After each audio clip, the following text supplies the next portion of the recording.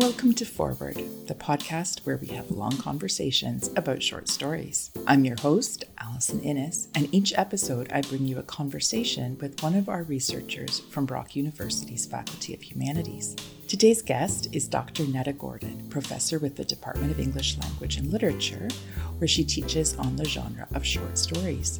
She is also a past associate dean with the Faculty of Humanities.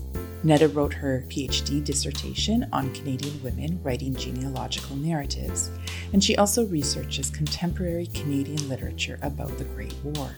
She has published a book-length thematic introduction to the comic book series Fables. Her most recent book, Bearers of Risk, Writing Masculinity in Contemporary English-Canadian Short Story Cycles, examines 9 short story collections from the first decade of the 21st century and looks at how authors play with and critique the way crises in masculinity are being centered. So welcome to the podcast, Netta. Thank you very much, Allison.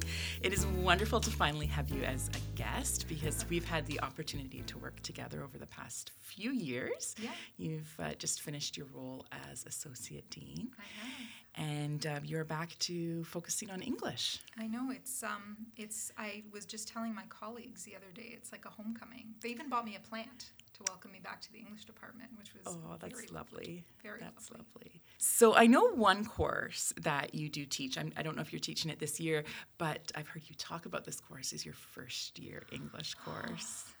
It's my favorite thing to teach is first year. And it's an interesting, I'm not teaching it this year. I'm not teaching anything this year. It's a very, I've got this wonderful research space for the year, which I thank Brock University for. But the last time I taught it was the last year of my being Associate Dean. And it was interesting because I told the class repeatedly we were sort of learning among the ruins because it was the last time that the English department taught first year as full year courses. Starting this year, they're split into half courses. So the next time I teach it, which is probably next fall or winter, it'll be a half course. And so thinking about that and thinking about how to change my pedagogy when we don't have this chance to kind of do the recursive, like, okay, let's try something and then let's go back and see what happened and move forward. That's not really available in 12 weeks anymore. So it's the department, various members of the department who regularly teach first year, we've had a lot of time to discuss how things are going to shift because of that and what our expectations can be. Mm-hmm. And I think it's going to be fine. But it's always good as an instructor to be faced with a challenge. Yeah. We've certainly had lots of those over the past couple of years, haven't we? You know what?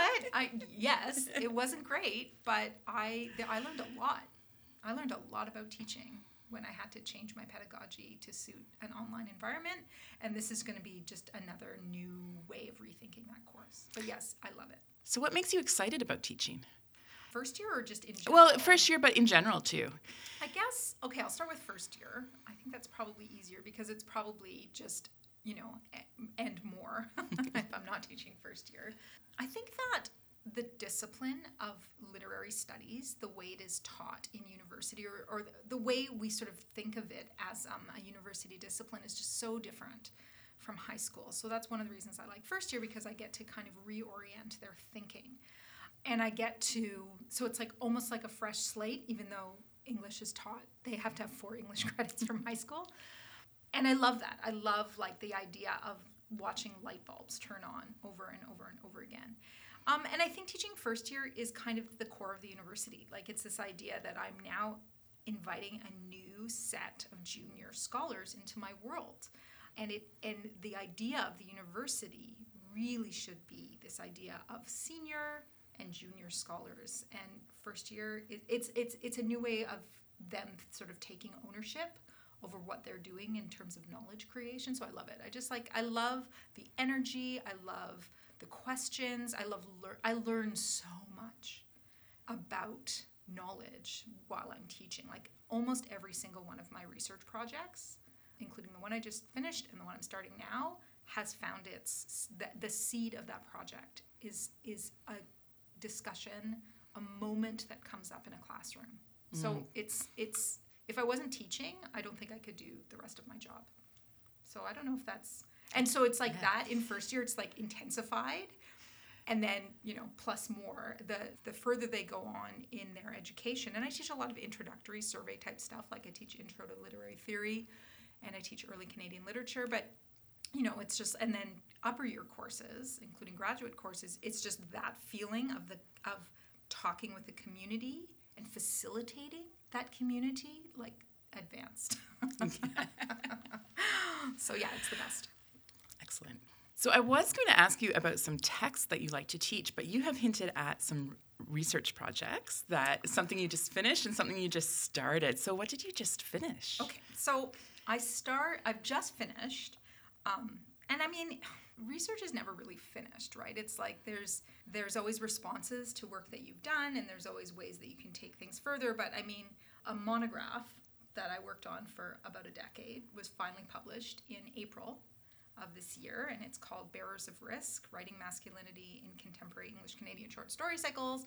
And, that does feel a lot like a culmination of a project, because like there's covers and you can put it on a shelf and stuff, and people can read it, right? It can it's got this life of its own now where it's circulating in libraries and people can read it. And so that it's, I guess my part of my job is completed, and now somebody else's takes over in terms of the way they read it and how it makes sense to them, or they find it useful for their own research, or not useful, and they tell me about that.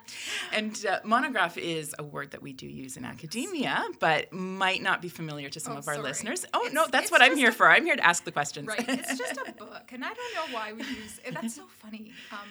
Well, I'm anticipating my next research project, but the person I was talking to asked me the same question. And she said, what's a monograph? And I said, it's just a fancy academic-y way of saying single-authored book. And I don't know why we persisted using that word rather than just say book, but that's what it is. Yeah.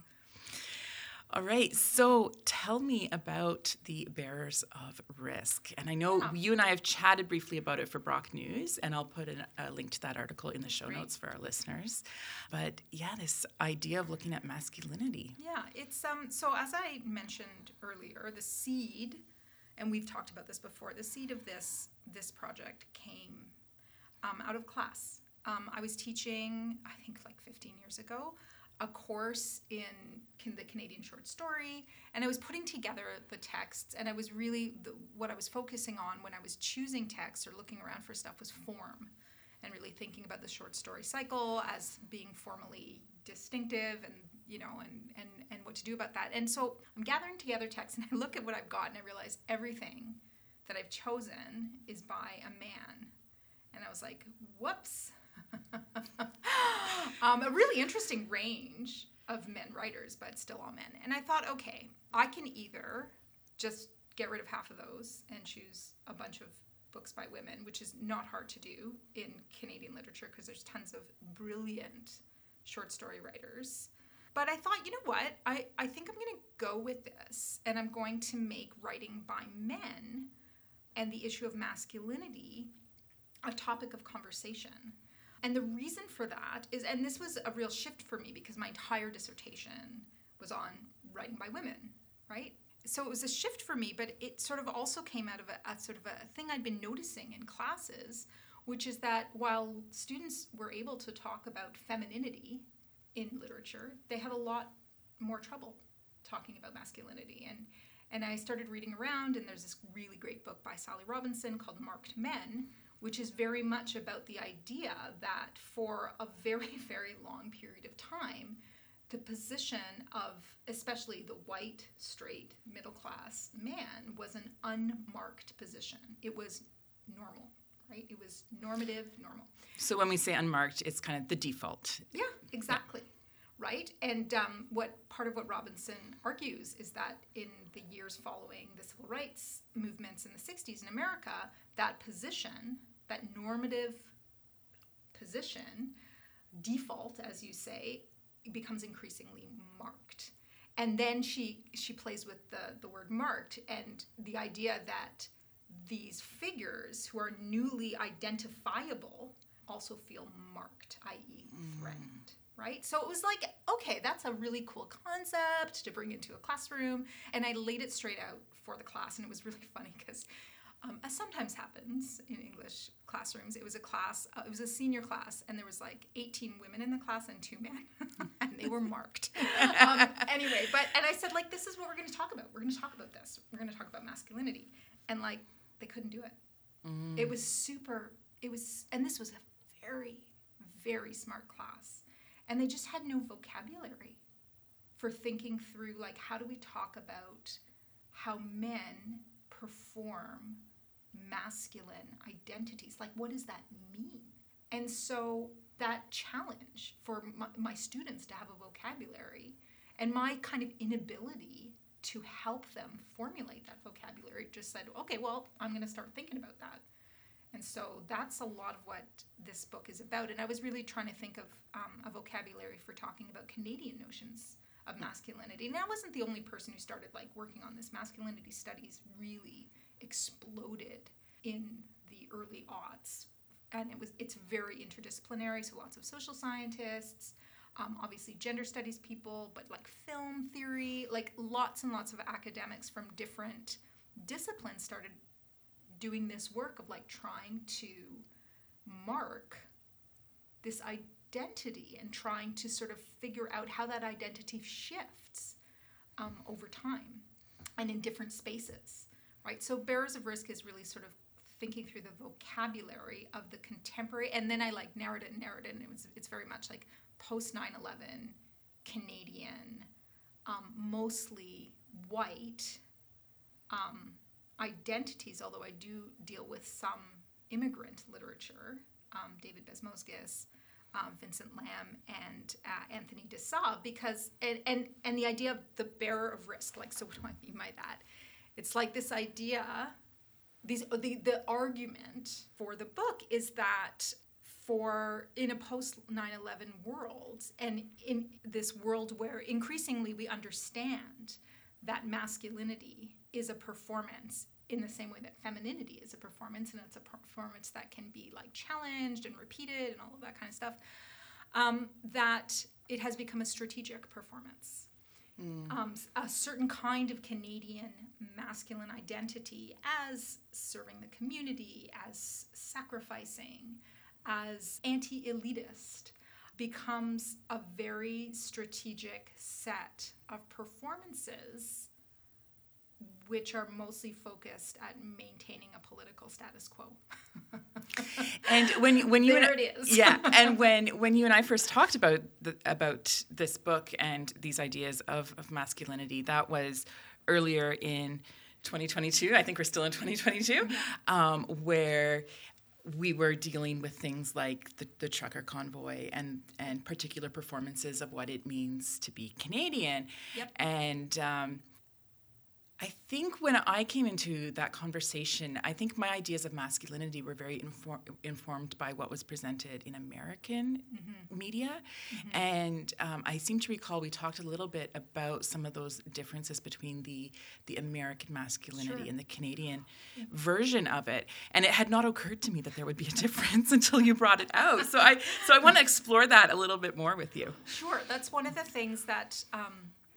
especially in the section of the introduction where I'm talking about 9/11, right? And like 9/11 means something very, very specific in American culture. And I connected that to ways that scholars, for example, Sally Robinson, but there's others, Hamilton Carroll's book, Affirmative Reaction, which is about white masculinity in the U.S., was also really, really useful to me. Just the way that American masculinity in a post 9/11 world builds on, American notions of individualism, of entrepreneurialism, right? Like stuff that we think about, like if we thought about it for 5 minutes, we'd be like, yeah, that's part of, American vocabulary, right? The way they think of themselves as individual, revolutionary, entrepreneurial, autonomous, like self-sufficient, all of that stuff. And so I was looking at all these American scholars talking about the post 9/11 man using that sort of vocabulary, and I thought, okay, like what's going on in Canada? And I went to the literature, like that's what literature scholars do. We don't kind of try to think of it out of our own head. And what I saw in these texts, and writers are sort of wrestling with it, using it strategically. You know, there's a lot of ambivalence about this figure, but it is a figure of service and sacrifice and community oriented. And the whole idea is, and it's like in American culture, there is this idea of like protecting the borders. But in the vocabulary, the rhetoric in Canada it's not so much about borders. It's about like the insides of the community, sort of protecting that sense. And there's a lot of, you know, family stuff. There's a lot of emphasis on labor and the sort of like the nobility of work, right? And that is in the literature. And I felt like that actually tells us something about some of the ways, well, when you and I were talking, it tells us the ways some of the participants of things like the, you know, occupation of Ottawa and like the Freedom Convoy, the way they used words like freedom.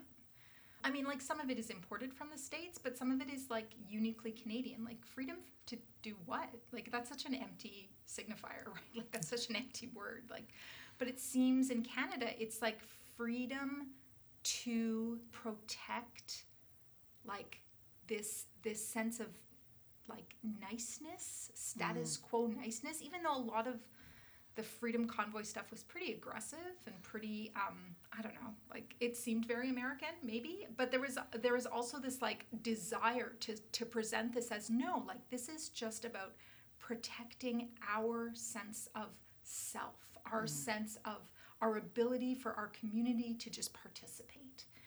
Our sense of safety. And there was a lot of use of sort of sacrificial language and like taking up space in ways that were not meant to seem aggressive, even though it felt very aggressive, but meant to seem like, no, we're sacrificing ourselves for the good of our community, which includes you. Please join us, right? So it's, you know, it's not a perfect match, but it's certainly the same kind of, and like that's the idea of the bearer of risk. Like we will risk ourselves, we will sacrifice ourselves, our time, our energy, you know, we will like, there was this like one guy who walked across Canada and like, I gave up my job and I gave up my home and I will sacrifice myself, but I'm doing this for you. I'm doing this for the community. And there's a lot of that interestingly in the literature as well. And not all the authors are comfortable with that, but they're working through it. So this idea of the bearer of risk, is that risk, is that something, like where does that sense of needing to make these big sacrifices, where does that come from, do you think? Like is this something that, you know, is absorbed through society? Are these decisions that are being made more consciously? I don't know. This might be an impossible question to answer. Well, no, I mean, like, what I noticed in a lot of the literature is, again, this is a very post 9/11. That's the period of literature that I'm looking at. It's like just a sort of 10-year snapshot.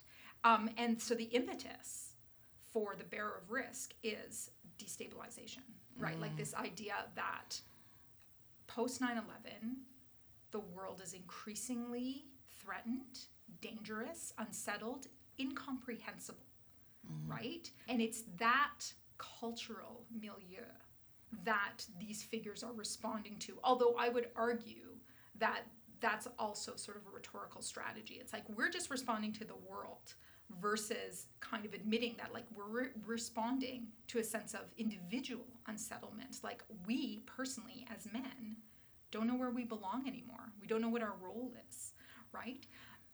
And a lot of the scholarship on masculinity studies talks about that, like this sense of how an individual sense of kind of unsettlement, you know, like what happens when you feel unsettled? You can either go like, okay, the world is new, I'm going to figure out how to do that, or your unsettlement leads you to say, no, the world is wrong. Like, I don't feel like I belong in it. That's not a me problem. That's a world problem, right? And so then it leads to the actions, the performance of masculinity to kind of reinforce, right? Am I on the right track? Totally got it. Like, so it's exactly, it's like the bearer of risk says, oh, I just realized it's not me that's the problem. It's the world. So I'm going to do the sacrificial work the self-sacrificing work of changing the world, and it's always nostalgic, right? Like it's always changing the world back to the way it used to be, which very conveniently was a way of the world where I felt very settled and had lots of power. And you were unmarked and didn't have to think about your terms of masculinity. That's right. So, so yeah, that's what the book was about. And it's also about short stories. Yes, and we will get to that. I just find it so interesting, like you said, like this project was 10 years in the making, and it comes out and it's so timely that these conversations and just what we're seeing in politics and whatnot, I think can be really informed by thinking about masculinity and its performance and kind of where some of these ideas and rhetoric is coming from. Yeah, and I think that times of uncertainty are always, literature is always a great thing to look at, because writers are prescient. Writers are working through things before there is a scholarly vocabulary.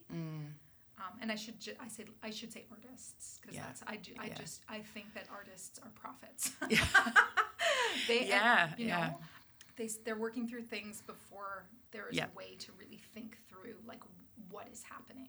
So, which is why which may be why, like I was looking at this earlier period, but it shows its relevance like 10 years later, 10, 12 years later. It's going to be really interesting in 10, 12 years from now to look at the art and literature that comes out of this kind of period, kind of from 2016 to, I don't know when our current uncertainties are going to end. Sure. But it's definitely going to be interesting. So why short stories? Okay. So it's so funny, because when I got my first responses back from reviewers. Okay, so for listeners, the process of academic publishing. Yes, please tell us about this. Is long and tortured, but that's the way things become, strong. Your arguments become strong. So my first responses back from, what happens is you send out your manuscript, or the press sends out your manuscript to anonymous readers. They read it.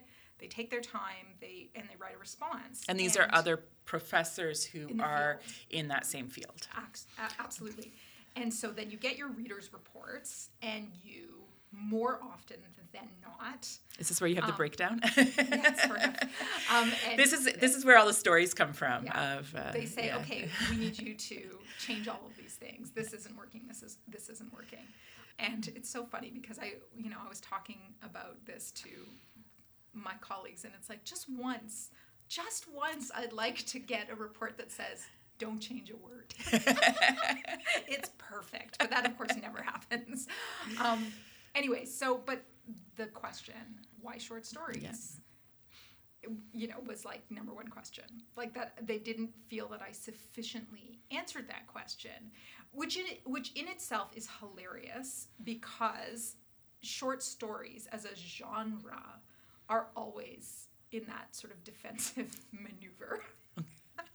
Like always. They're always having to prove their worth. Like why defend their existence. Absolutely. Yeah. And like defend their existence in relation to the novel. And one of the things I always come back to is there's this critic. She's brilliant. She's an American short story critic, Mary Louise Pratt. And she writes, she's like, you know what? Like we should get over this defensiveness.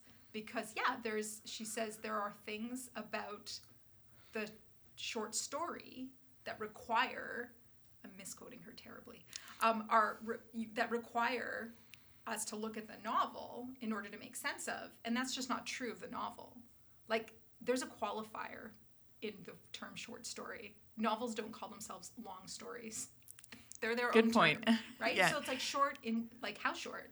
Short in relation to what? Like the relationality is embedded into the term, so we should just get over it and like figure that out.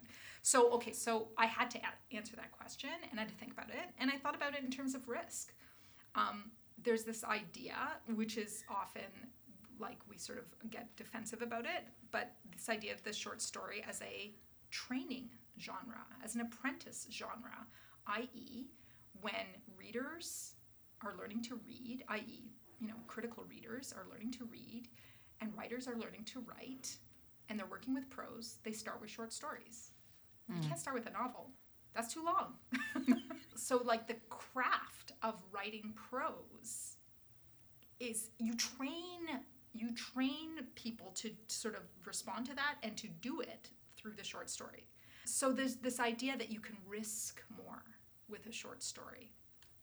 And I also correlated that with just like, I had a wonderful research assistant who had an MA from our program at Brock, Lee, and he did some data analysis for me. And we looked at how many short story collections that were, prized or on long lists for national prizes, how many of them were debuts? Like your debut publication as a prose writer is a collection of short stories, i.e., and answer, like half of them.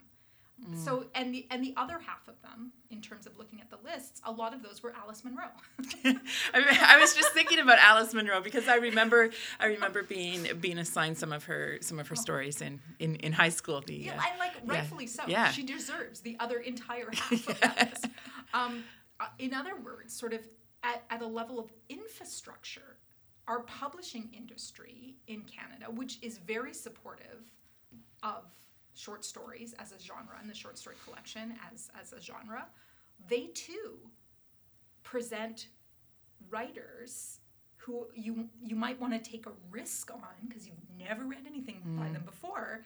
The first thing they give you is like, here's a collection of short stories. If you like it, that writer's going to follow up with a novel. And almost I think 6 out of the 9 writers that I talk about, that's exactly what happened. Their debut publication was a short story collection, and they followed that up within a year or two with a novel. So just out of curiosity, and this might be outside the scope of your work, but I'm curious if there's a gendered aspect to the writing of short stories. Are they more associated with female authors or male authors? I think that's a really, really good question. And I think what happens, and there's another person his name is Michael Bryson, and he sort of like did some, data analysis to look at like 1 year of short story publications to like try to think of exactly that question. And I think I agree with a lot of his findings. I think that both men and women, and I should include like there's lots of non-binary people who are writing short stories as well. Like there's equal distribution or sort of equitable distribution. What's different is how they're responded to.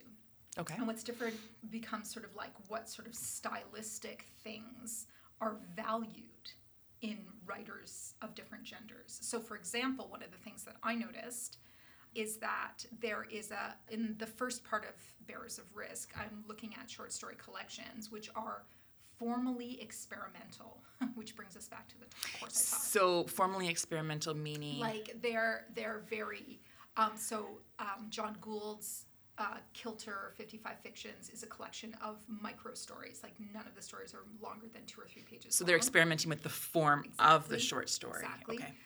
And then Paul Glennon's The Dodecahedron. It's like this like really intertextual story where like he had this whole geometric plan so that like each story would relate to the 2 stories on the other side, and it was like the shape of the dodecahedron. It's very complicated. Interesting. Yeah, no, and it's super cool, and my students loved reading that one just because it's like a puzzle. It's like a mathematical puzzle of a short story collection. And then there's Stephen Marche's Shining at the Bottom of the Sea, which is a fake literary anthology of a fictional country. Right, like so it's like interesting. I know, That's very and so interesting. All of the short stories, Yeah. like, and he's gone so far as like he's given all the fake authors in the collection author bios, which you can read at the end of the book. But he made up everything. That feels to me as an outsider that's even more work than a novel. Like a novel, maybe you make up the characters and you make up one world, and here you're really.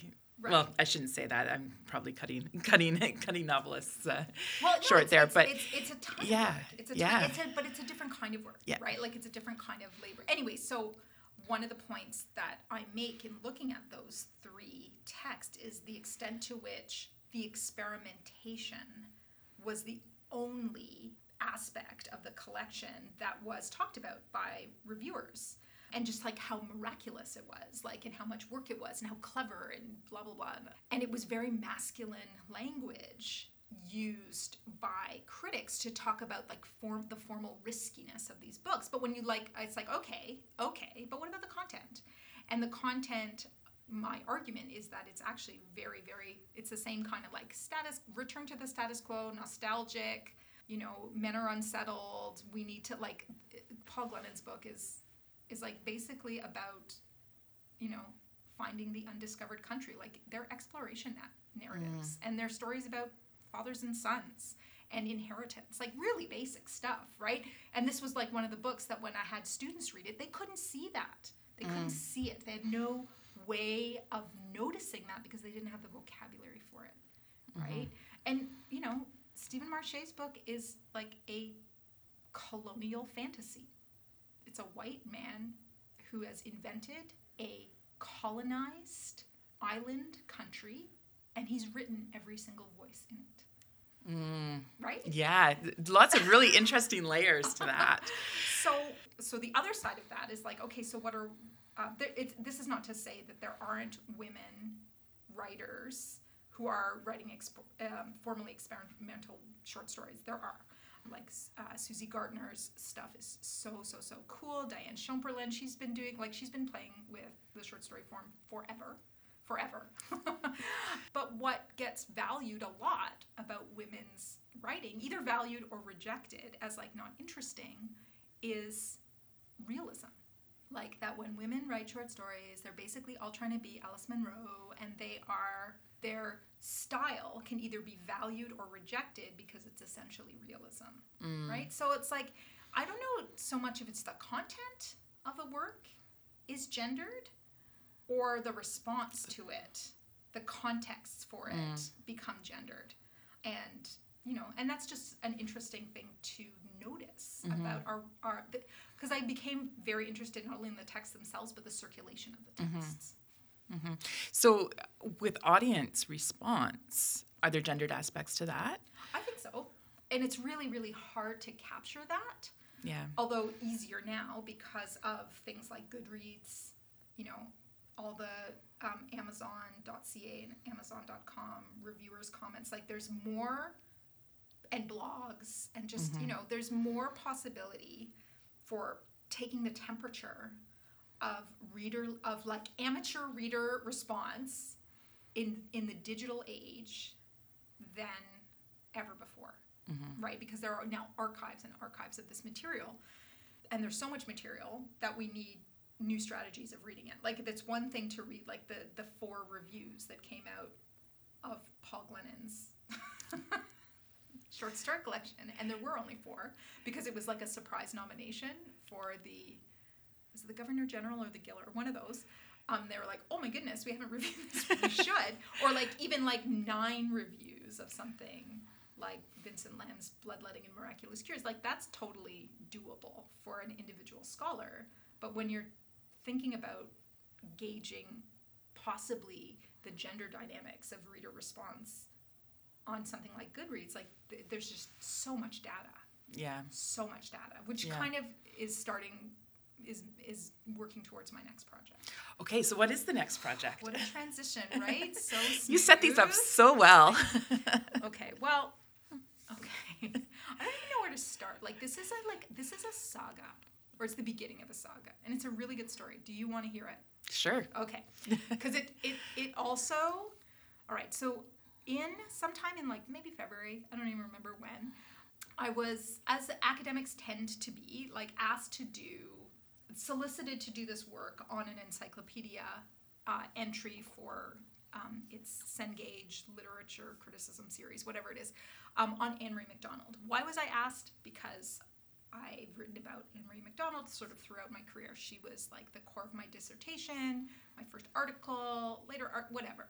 And she's a short story writer or novelist? Anne Marie MacDonald she's written one short story. It's called The Hanged Man. It's in a collection called Gothic Toronto. It is so funny. It is so brilliant. But no, she is a playwright. Plays, okay. And novelist. And her most famous novel is Fall on Your Knees, which came out in 1996 and was like international, massive, explosive bestseller, sold a kabillion copies. She was part of Oprah's book club. Like, it was just like, wow. Anyway, my story is like, has too many beginnings now. Like, that book materially changed my life. And I don't mean that in a fuzzy way. I mean, materially changed my life in that I was doing my master's degree at Queen's, kind of, because I didn't know what else to do with my life. And I was fully expecting it to be a terminal degree. But we had to do these like fake SSHRC and OGS applications. SSHRC and OGS are funding bodies that you can get funding for your graduate work. Yeah. So we all had to do them. I was like, oh my gosh. I remember those right? from my own graduate days. So I was like, I don't have a project. I'll literally make one up on this novel, which I loved and became sort of slightly obsessed with. But you had no intention of actually because we had to pursuing do them a PhD. But, the school sends them in, and I got money. And I hadn't even applied to do a PhD, but all of a sudden I got a grant. And so I was at Queen's, and I sort of said, can I do a late application? And they're like, for sure. Because you don't get the money if you don't do the PhD. Right. Just to be clear to our listeners. The school gets the money. The school gets the money. Yep. So it was like, okay, well... So, like, and then I became an English professor. So, do you know what I'm saying? Yeah. Like, it materially... It was a turning point. Changed my life. And then she did, in fact, become central to my dissertation and et cetera, blah, blah, blah. And I've taught Fall on Your Knees. I taught it most recently in my first year class, and the students loved it. They were so funny. They were the first comment I got was, this is the longest book that anybody has ever made me read. Because it is about like 500 pages. Oh, wow. But it's a total page turner. It's amazing. You've got to read it. Okay, I have a very big stack beside my bed right now, so I'm going to add this one to it. Close to the top. It's so good. Anyway, so what am I talking about? Oh, yeah, so I was asked to do this thing because she's written tons and tons of stuff since then.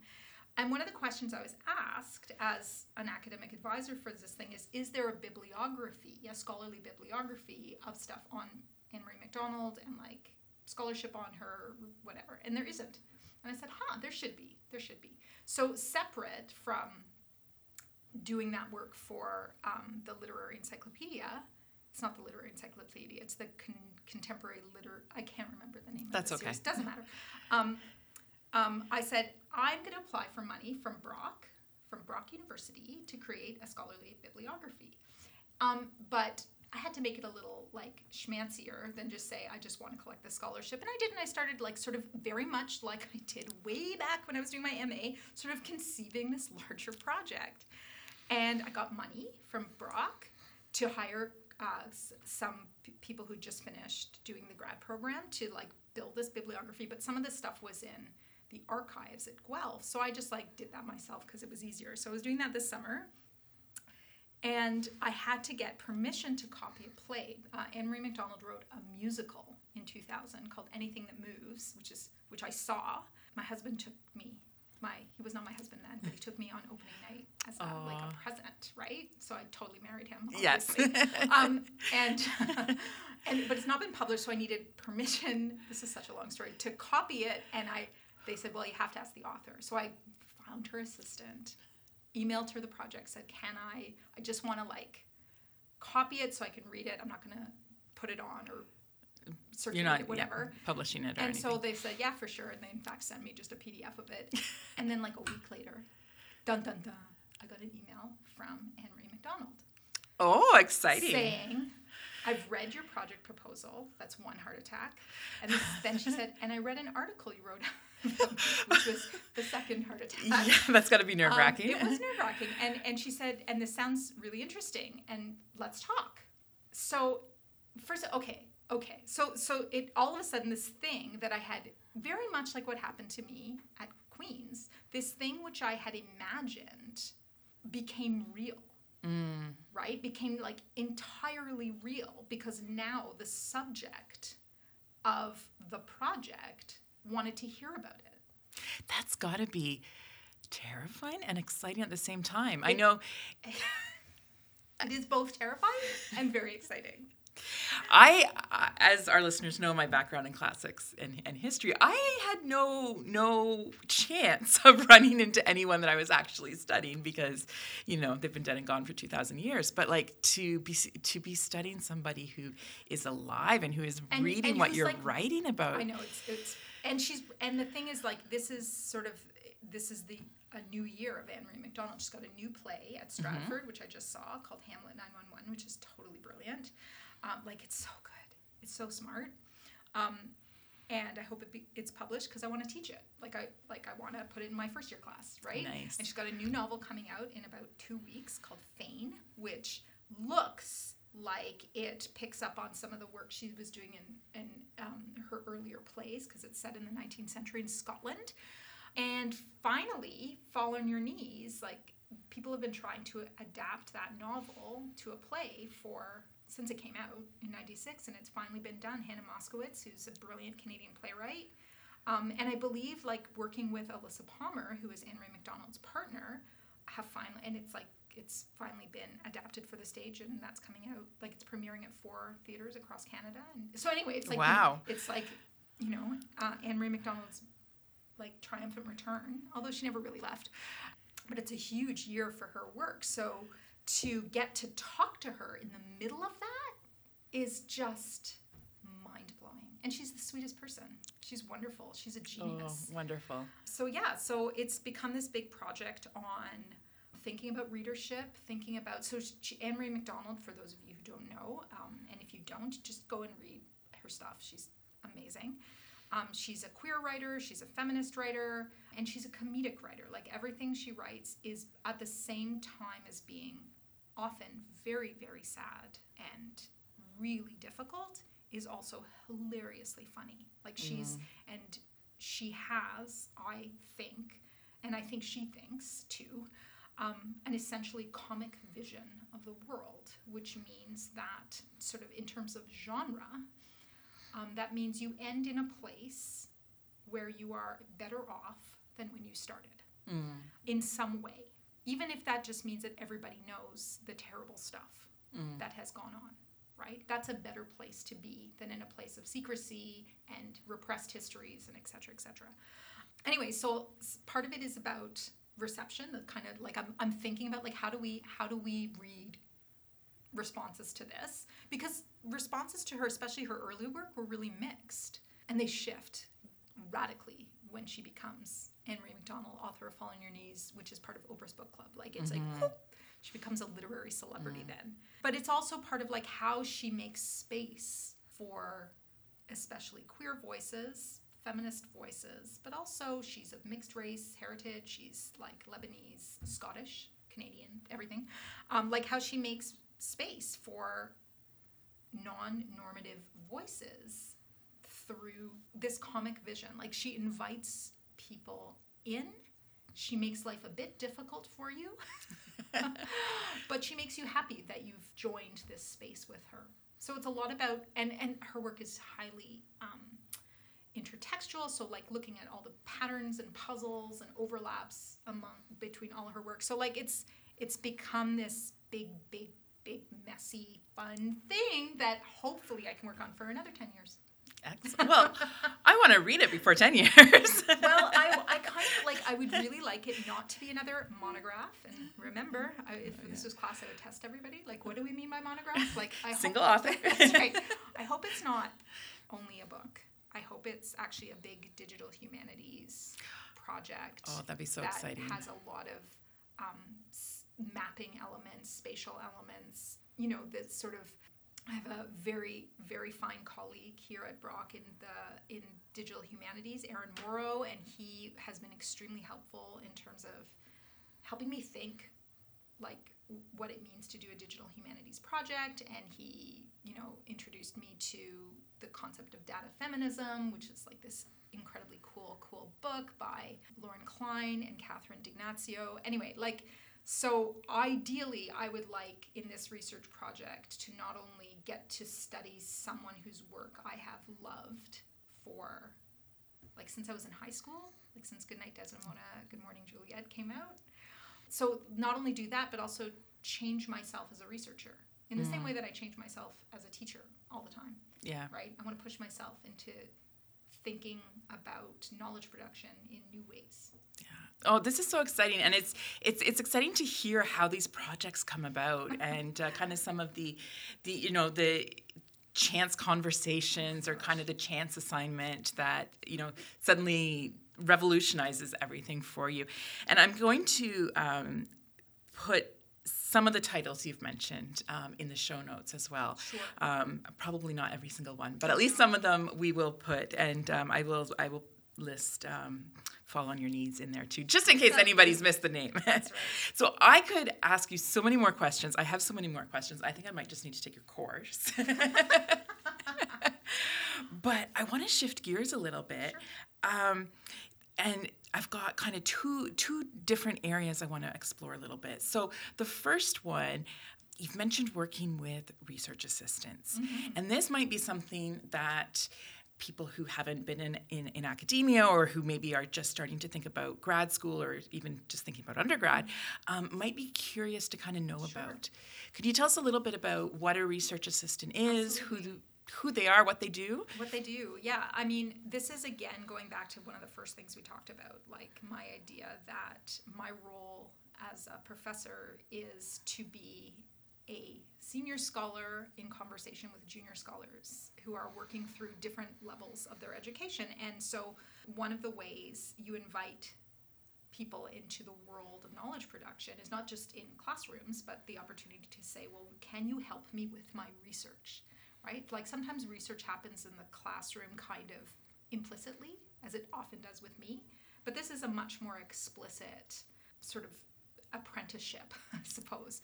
So it is usually the case, at least with me, that I work with graduate students, either students who are in our MA program at Brock or are recently graduated from that MA program. And it can be like the way an RA-ship works is like it's usually a very defined task. So with Lee, who helped me do the work of, like I said, I need to know, I gave him a list of years. I need to know all the literary prizes that Canadian short story writers were eligible for. I need to know which texts were longlisted, which were shortlisted, which won, which were debuts. I just gave him a task and said, do that, and I will pay you money to do that. Which is always appreciated by grad students. That's the other thing, is that an RA-ship is a professional designation, right? People get paid for this work. And it's something you put on your CV. Absolutely. So that as you go forward, you can show that you've been involved in a project. And so, as I said, the grant that I got for the seeds of the Anne Marie McDonald articulations, that's what it's called, Anne Marie McDonald articulations, because it's AMMA, because that could be so pretty. Anyway, so I got a grant to hire 3 MA students, and they've just finished the program, and I said, here are the books. We split it up. Somebody's doing drama, somebody's doing Fall on Your Knees on its own, because it's like such a massive thing, and somebody's doing some of the other novels. Find every review, every scholarly response, every interview, every whatever, and so that we can have a complete bibliographic database, and we'll figure out how to sort it and clean it up and then present it. That's a second thing. And most recently, and this is super exciting, I started, so I'm as I said, I'm starting to think about mapping in this new project, and literary geography is a brand new methodology for me that I'm still trying to get my head around. And one of the ways I'm getting my head around it is I got a little bit of money from our own Faculty of Humanities from the Dean's Discretionary Hire a Student Fund. We have the best faculty ever because there's a pot of money called Hire a Student. And for this, I hired 2 undergrads, so second-year students who I just taught in first year, who are even more excited about the Anne Marie McDonald project than I am, because they read her book and they just are thrilled to bits. And what we're working on is how to integrate, so they're kind of my beta test students figuring out how to integrate literary geography and mapping software into an English studies course. Oh, that's exciting. So you have students helping you develop Teaching. something for future. Oh, I love that. I love that. So, I love like, the poetry of that. Yeah, so like they're like, and they're like, really? Because I said, like, basically I'm going to pay you to be students in a pretend class, because the class doesn't exist yet. Yeah. Well, it's actually an existing course, but I wanted to start integrating mapping software into the course, and I need to practice doing that because I've never done it before. Yeah. And I think it would be really cool. So it's like we're starting it mostly next week. We've just had one meeting, and it's like I'm going to give you like a jet ski overview of the course. It's my early Canadian literature course. And then I'm going to give you kind of a jet ski like potted lecture of what I would teach in terms of like what is literary geography and why would that be relevant for early Canadian literature. And like the reason is because there's so much that is contested about space with early Canadian literature, and so it really is a helpful way to sort of think through that, to actually map the spaces that are noted in some of these literary texts. Anyway, and then I'm gonna like try to teach them mapping software, and like we put most of the hours in that because I think I will be very bad at it at first, but the whole idea is that I will get better at it, and they will help me get better at it, and then they're going to do a practice assignment, which they just get paid to do and doesn't get marked. Like, how good is that? But you'll get feedback from them about what works and what doesn't work, and and like 5 hours at the end of the contract, which is just feedback, like telling me what worked, what didn't work. Oh, that's fantastic. That's really so exciting. You and I are going to have to talk as this becomes a real course, because I want to. Well, it is a real course. Yeah. English early Canadian. Or sorry, as you implement it into the course, but I should want say. it to be a real methodology. Yeah. And like if it really works, then I can see sort of maybe doing a senior course which is devoted to the idea of literary geography. But I'm not there yet. Okay. Well, we will have you back at some point for a conversation on literary geography. It would be fun to have, like, once this project is over, to maybe invite them in. Yeah. Dana and Renee, so they can tell you about their, like, what they learned and what the experience, because they're just second years, right? So for them, it's exactly what you said. It's like a new way of thinking about, like, what goes on at the university. Yeah, and that's what I love about the whole kind of RA situation. And I know, for example, I hire students and recent students to work on the podcast, right? You get an opportunity as a student to explore some area that you wouldn't maybe on your own. Yeah. Or And I specifically chose students who are in the concurrent intermediate senior program. So they're so they're in teachers ed. They're future teachers. And so just I want to talk to them about, how pedagogy happens. Like, how do you learn how to teach? It's not magic. It's like it takes a lot of practice, and thinking and practice, and like you know what I mean, and just I think that I want to hear back from them what they learned about teaching. That's fantastic. As part of this. That's fantastic. So the other question I have for you is the Associate Dean question, because you just finished, I guess, the end of June. You finished, was it 3 years? 4 years. 4 years as Associate Dean. So we have a Dean of Humanities, Dr. Carol Miriam, and then we have 2 Associate Deans. We have 3. 3. I'm sorry. Yes, thank you. We used to just have 2. We have 3 Associate Deans. We have an Associate Dean for the Fine and Performing Arts. We have an Associate Dean for graduate students and research, and we have an Associate Dean for undergraduate. It's a long title, undergraduate and curriculum. Undergraduate curriculum and student affairs, or something. I can't remember. It's like. And that was the role that you had. I did. So, what is an Associate Dean? What kind of demystify it for us a little bit? It's kind of a mysterious position, and I feel that having finished my really, really wonderful years of service in that position, it's kind of like middle management administration, in that you're out of the union for that time, so you are kind of not, even though I was still teaching and still researching, you're not like technically part of the professoriate. I don't know. I'm not sure. You're just not part of the union. And I think that that's like important because in many ways, some of the things you're dealing with are student concerns. Mm-hmm. And you have to be in the job of trying to adjudicate how to help students who are having challenges moving through their undergraduate programs for a variety of reasons.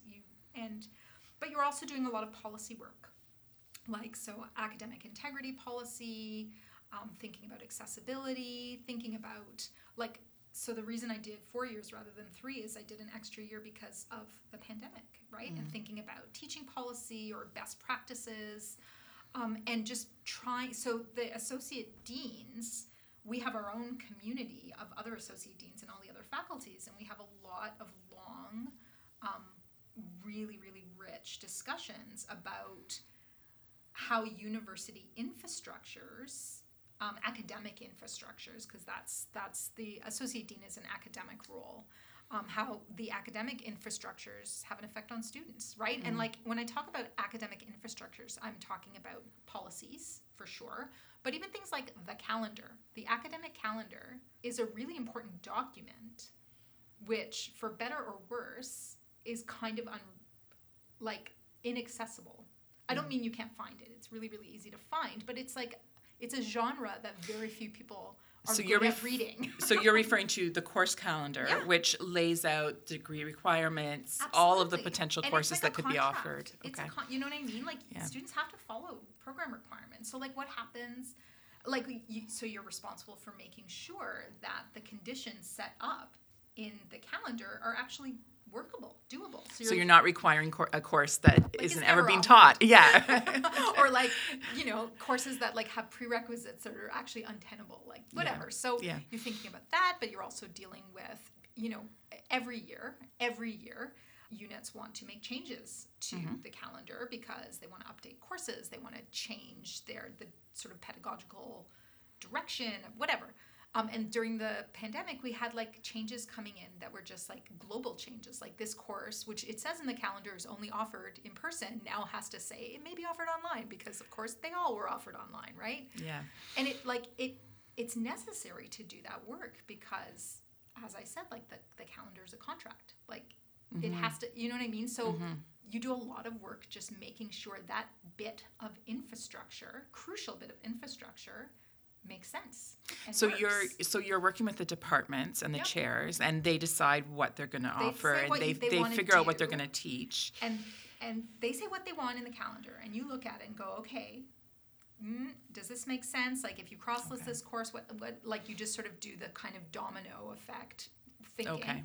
And then once you approve it at the faculty level, it then goes to a Senate committee who looks at everything. They look at every course. It is actually important to demystify it, because the amount of attention that gets paid to this thing by so many people, all the care that goes into it, that calendar is looked at by hundreds of pairs of eyes before it finally gets approved by Senate, because that's it. That's your thing. That when you say, what do I have to do in order to get a degree? It's the calendar.